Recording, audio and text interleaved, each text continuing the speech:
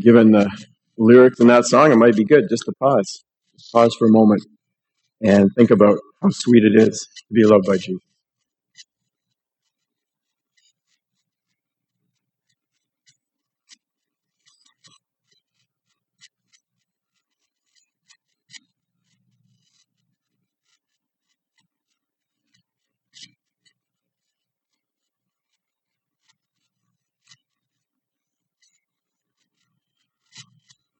Jesus, the name above every other name. Jesus, the only one who could ever save. Lord, help us to embrace and embody how sweet that is and how sweet that can be for the world around us. In your mighty name we pray. Amen. Scripture reading this morning, Revelation chapter 3. If you're working with the blue Bibles that are in the pew, in the rack there, page 1139. Revelation chapter 3, the sixth letter of the 7 letters to the church in Philadelphia. Revelation chapter 3, starting at verse 7.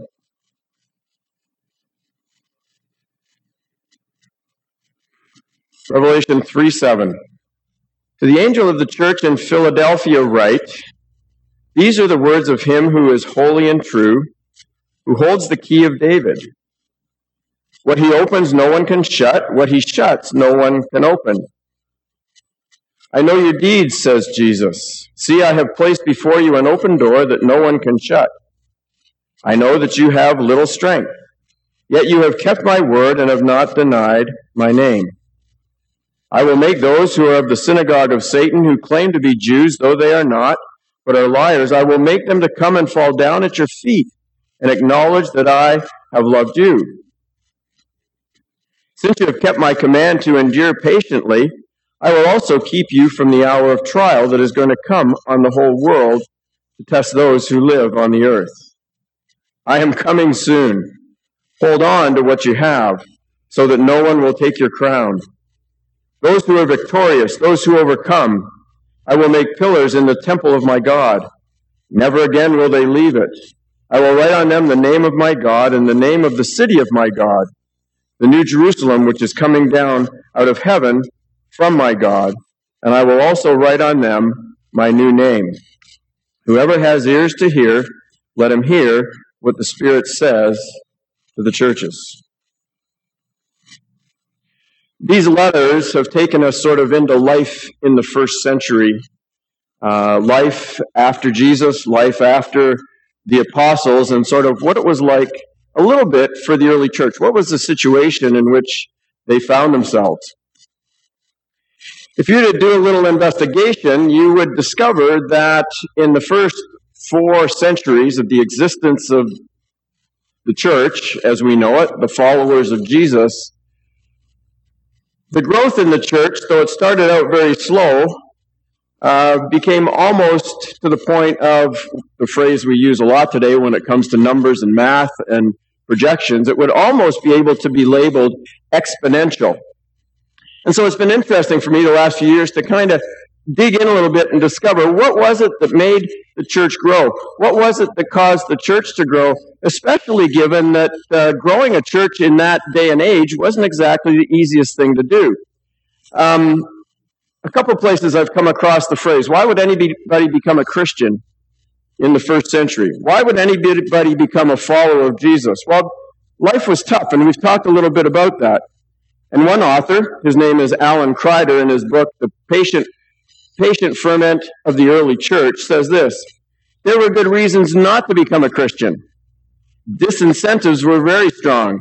If you became a Christian, you could be gossiped about, be made sport of by your workmates, get in trouble with your master, be suspect to your neighbors.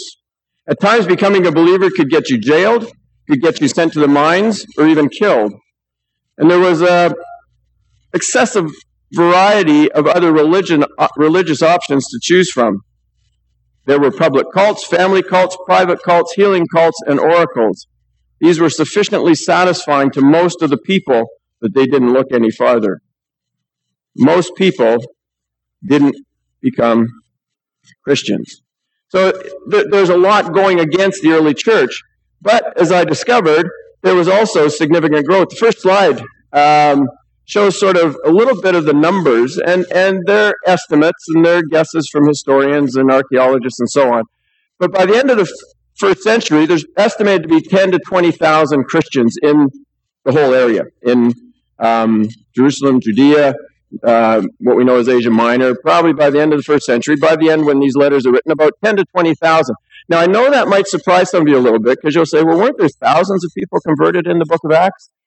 But don't forget the mortality rate. Don't forget the shortness of life in the first century. Probably,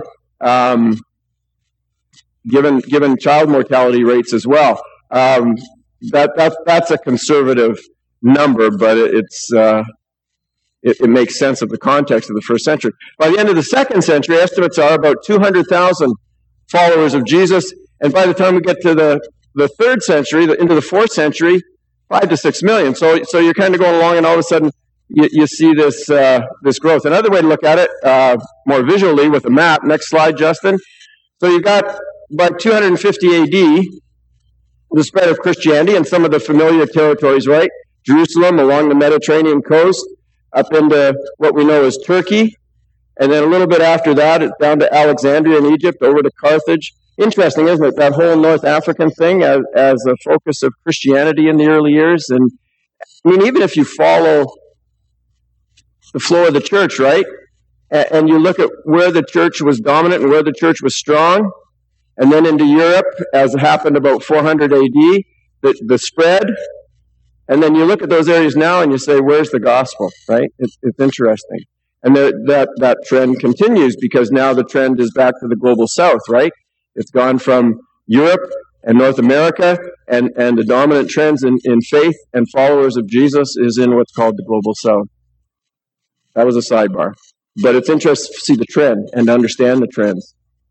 But here in the first century to the fourth century, the growth in the church.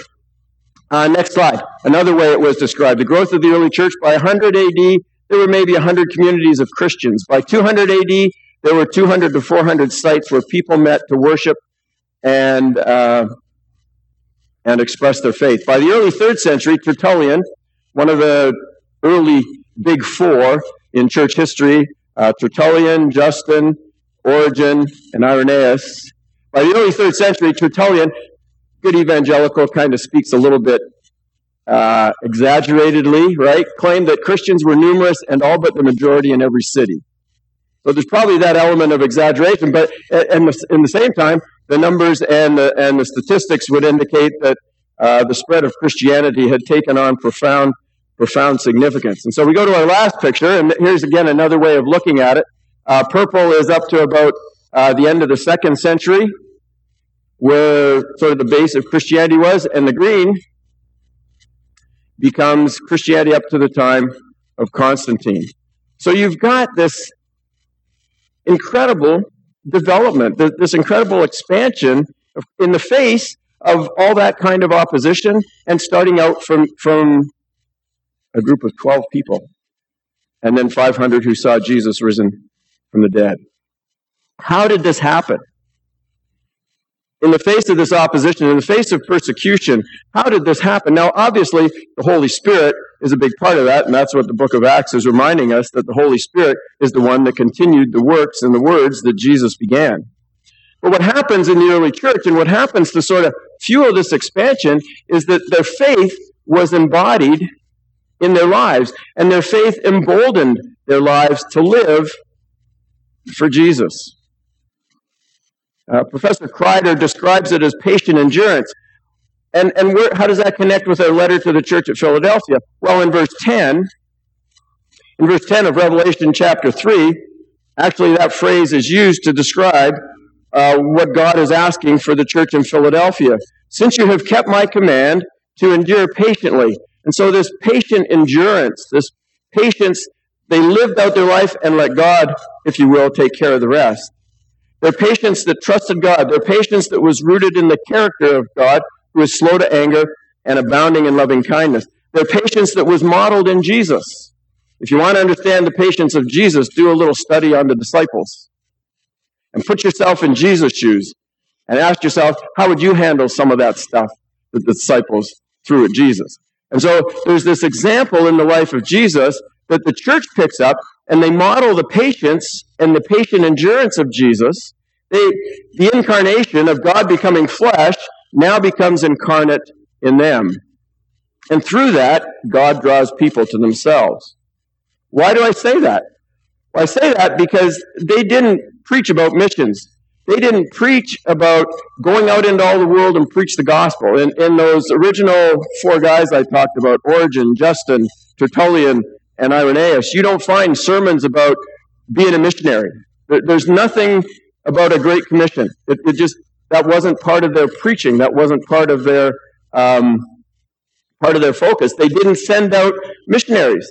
Now, mind you, there's all kinds of, especially in the north part of the Mediterranean there, from Spain to Italy and back over to Jerusalem, there's incredible mobility, thanks to the Romans, and thanks to the Romans building these roads that connected their empire, that helped them keep control over their empire.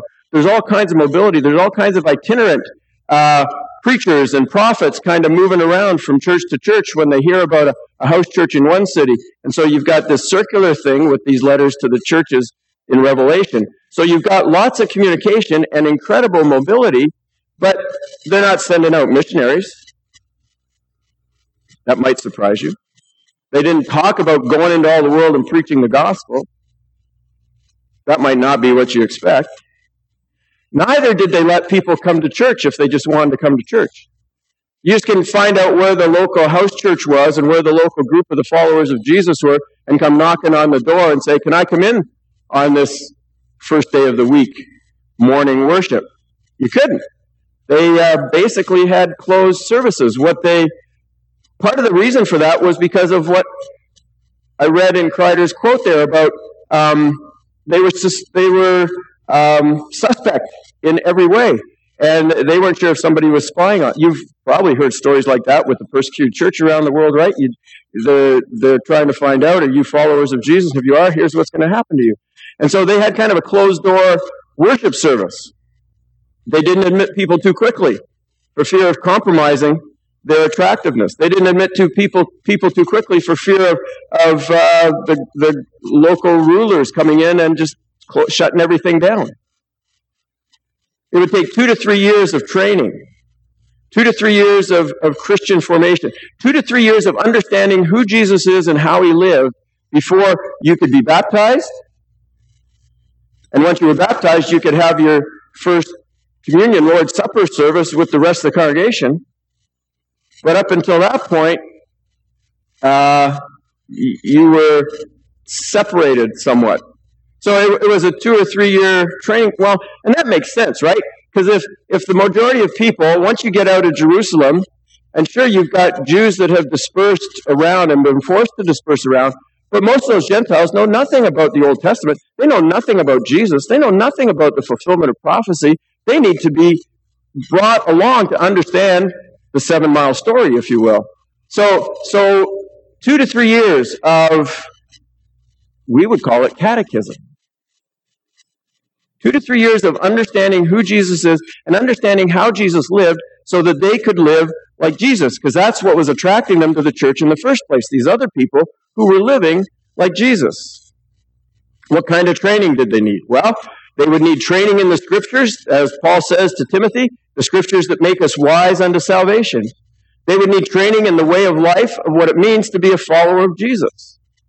They would need training in relationship to what it means to embody the witness of Jesus, to behave like Jesus. Cyprian, the Bishop of Carthage over here, when Christianity was very strong in North Africa into the 3rd century, Cyprian, the Bishop of Carthage, said this: "We do not preach great things, we live them. We do not preach great things, we live them." So this embodied witness was significant. Kreider again says the church's growth was the product not of Christians' persuasive powers, but of their convincing lifestyle. And historically, that's not That's not uncommon in what earlier historians had said about the early church. Henry Chadwick, a previous historian long before Kreider came along, said the practical application of charity or love was probably the most potent single cause of Christian success. So you've got this feeling like there's something happening against all the odds, right? And it's the followers of Jesus embodying the life of Jesus, not even talking about Jesus. As Cyprian said, we do not preach great things, we live them. It's kind of, for those of you who've been around as long as I have, it's kind of like that old song we used to sing. Let the beauty of Jesus be seen in you.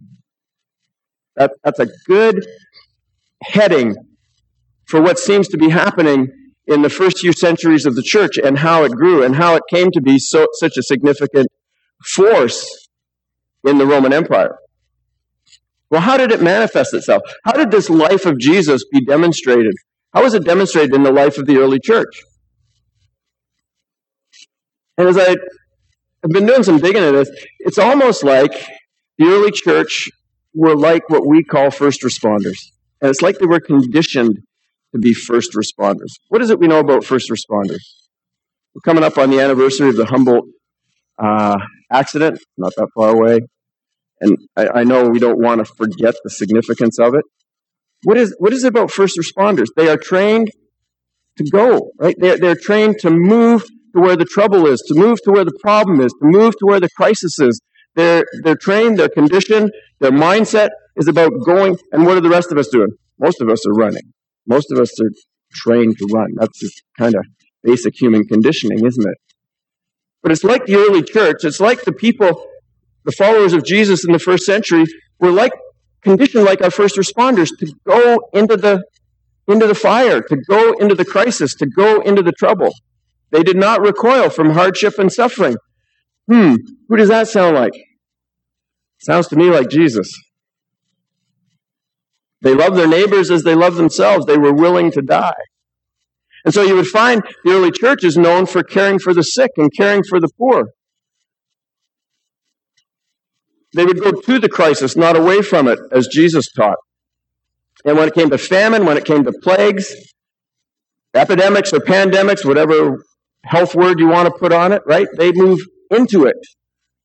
When it came to earthquakes, and there was a lot of them in the area around Turkey. In fact, the city of Philadelphia and Sardis, back in, I think it was 17 AD, there was an incredible earthquake that just wiped out the cities. So earthquakes were common. The early church was known for taking care of prisoners. Who cared about prisoners? There weren't activists. There weren't activists in the Roman Empire. There weren't humanitarians in the Roman Empire. That's not the way of life in the first century. Who took care of the prisoners? Who cared about the prisoners? The early church did. And so that's why you get those little snippets every so often. Hebrews chapter 13, remember those who are in prison. We just kind of glide right by it, right? They didn't. Because that's maybe their people. Bloodline people. People they know, or bloodline people through the early church. Took care of prisoners. They took care of orphans. It's the early church that went out, and as far as I understand it, they actually went on patrols to see where had babies been exposed to die. And they would, if they were alive, try to recover them and keep them alive. And now they got to take care of them. Right? So widows and orphans become a big part of the early church. And as you read the accounts, it's just more and more, right? The first responder idea just kind of strikes me.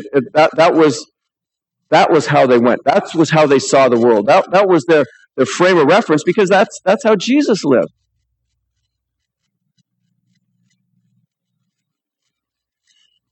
Came to seek and to save the lost. And they just did it seems, by living out the life of Jesus. There's three things as we sort of come to the close of Sunday ministry here and one Sunday to go. And last week we talked about repentance and just kind of having a clean start, the importance of a clean start, especially with a new pastor coming. and there's today, and then there's next week we're talking about the Holy Spirit.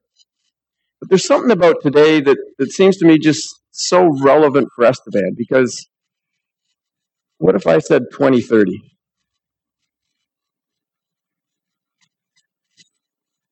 Fast power, end of coal-fired power plants. What if? So what's in store for Estevan? What's life like? And price of oil just dropped. What? Almost $5 a barrel U.S. Right? What's in store for Estevan with oil patch? Is Estevan in a situation where there is an opportunity for the followers of Jesus to be Jesus for the people in this area? Is there economic hardship? Has there been economic hardship? Is there going to be economic hardship?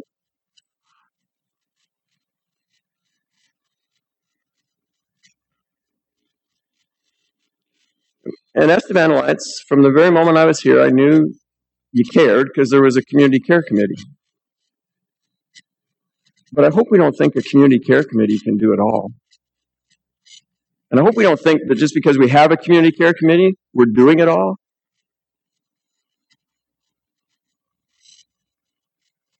Is it possible?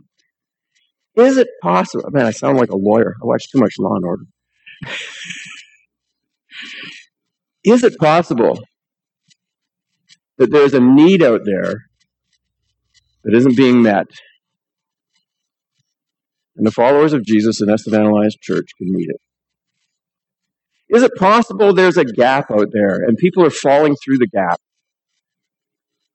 And that people in Estevan Alliance Church as followers of Jesus could meet it?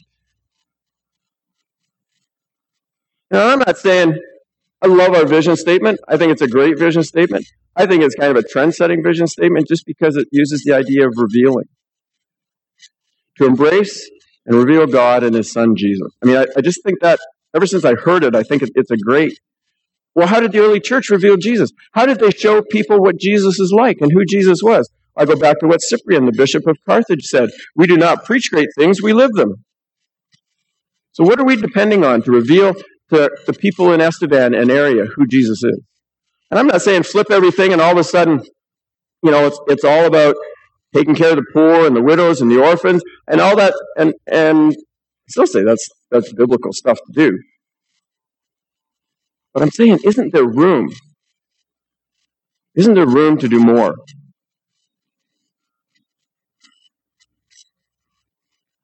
For the right reasons. Find a need and meet it. Find a gap and fill it for the right reasons. Right? The church in Philadelphia, what do we know Philadelphia as? Well, ever since the Philadelphia Flyers, it's been the Broad Street Bullies.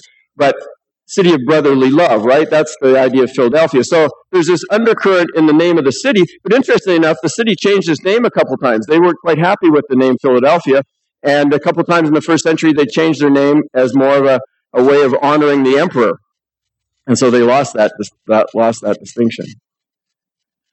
But within the church, right, there's this new family feel. Within the Church of Jesus Christ, when you become a follower of Jesus, what do you become? You become a brother or a sister.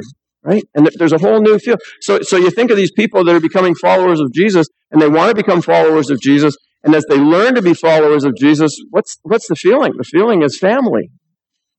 The feeling is security and belonging. They feel like, here I am with a group of people where there's no discrimination between word and deed, and there's no discrimination between people.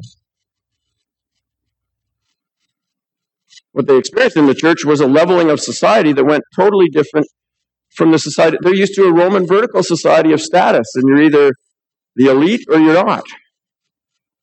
To where the playing field is leveled, and we are all brothers and sisters. And how did they get all that? Well, they got all that from learning about Jesus. And again, the letter begins with the introduction of who Jesus is. These are the words of Him who is holy and true. Jesus is holy and true. Jesus holds the key of David, and He opens doors that no one can shut.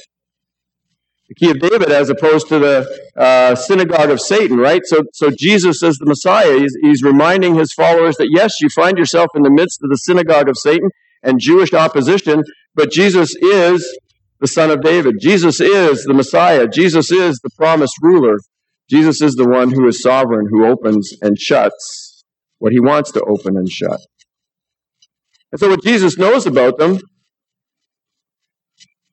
is, well, this is only one of two churches that doesn't get corrected. This is only one of two churches with no condemnation and no correction. On the chart, you see the other church. Smyrna is the other church that there's no corrective, there's no realignment. You guys need to sort things out. Philadelphia and Smyrna are the two churches with no corrective.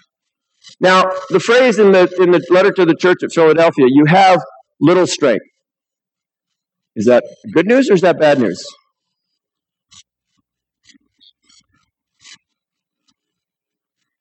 Well, everything else around it is positive. It seems like there's no reason to take it as a corrective that they should have more strength. It's just sort of their situation. You have little strength. But with that little strength, they are able to be faithful. They are able to hold on. They are able to maintain their testimony against the opposition, against the persecution. It was interesting driving down yesterday. We have Sirius XM on the car, and so every so often I flip to the Elvis station. And they played an Elvis song. I'd never heard this Elvis song yesterday, but it's called Only the Strong Survive. That reflects more of how we think and how the world thinks as opposed to what's being said here in the letter to Philadelphia. You have little strength, and that's okay. And that's okay. You see, most of the church, and so you got the church, the weak church, and you got the poor church. You got two churches, the weak and the poor, and both of them, they get no corrective. They get if this is a report card, they get an A.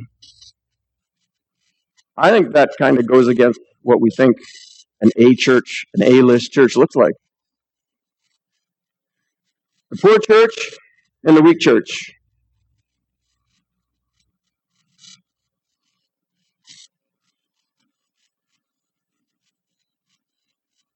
Tertullian, one of these early church leaders, notes that it was the Christian community's response to the poor among them that prompted outsiders. It was outsiders who were saying, look how much they love each other.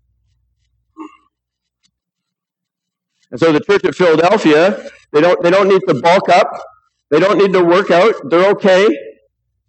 They don't need to go in any kind of new training. They're good. You have little strength.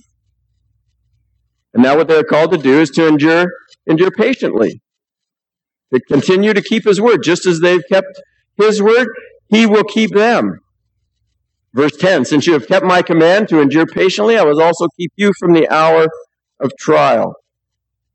So there's some intense persecution, and as we look forward in the scheme of God's plan for the future and the return of Jesus, it seems to be some sort of global persecution and some global testing that is going to come down the road before Jesus returns. I will also keep you from the out trial that's going to come on the whole world to test those who live on the earth. Interesting, though, isn't it? Smyrna, we go back to the slide, Justin, for a minute. Smyrna gets told they will not be protected. They're going to have to endure. They're going to have to go through it. Some of them may even die. Philadelphia, they're told God's going to keep them from it. That's just interesting to me, right? What happens to one Christian doesn't happen to another Christian, and what the things one has to go through and the other doesn't have. It reminds me of the story when Jesus is with Peter at the end of the Gospel of John in John chapter 21, and Jesus and Peter are talking, and Jesus telling Peter sort of what his life is going to look like, and Peter says about John, well, what about him? And Jesus says, what's that to you? But it's two very different lives.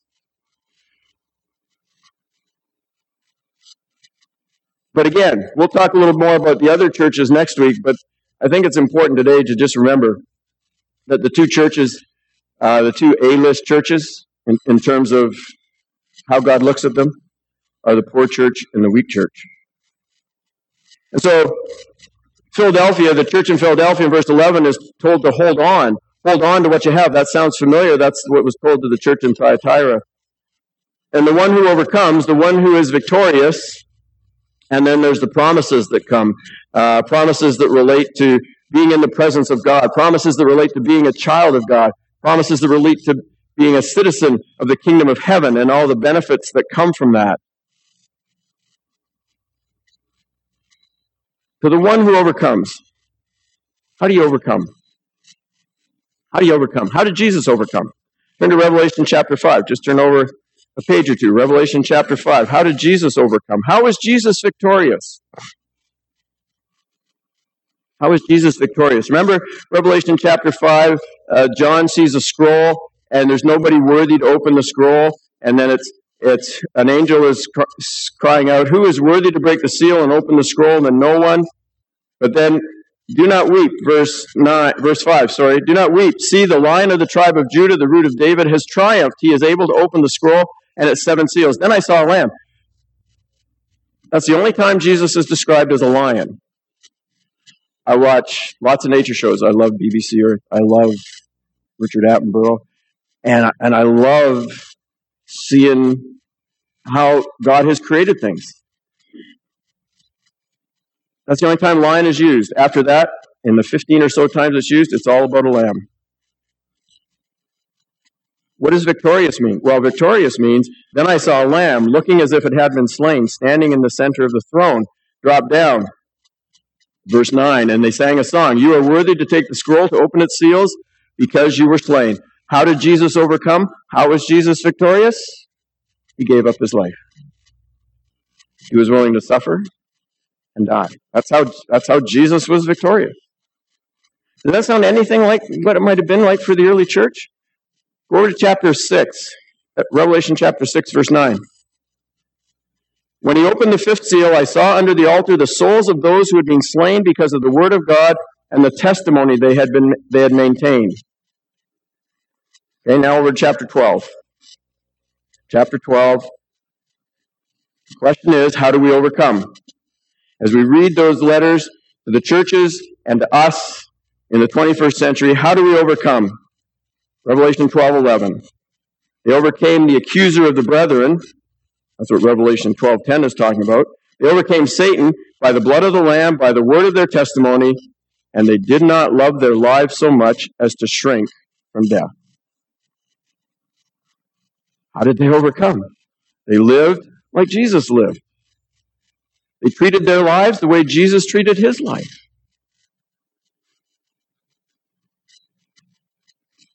They embodied the life of Jesus.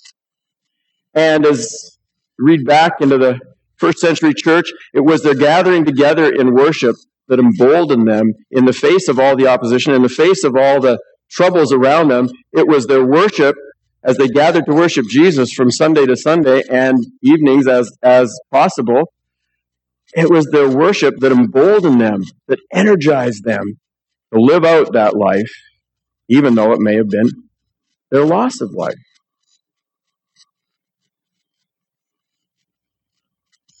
So I think, again, there's a lesson for us.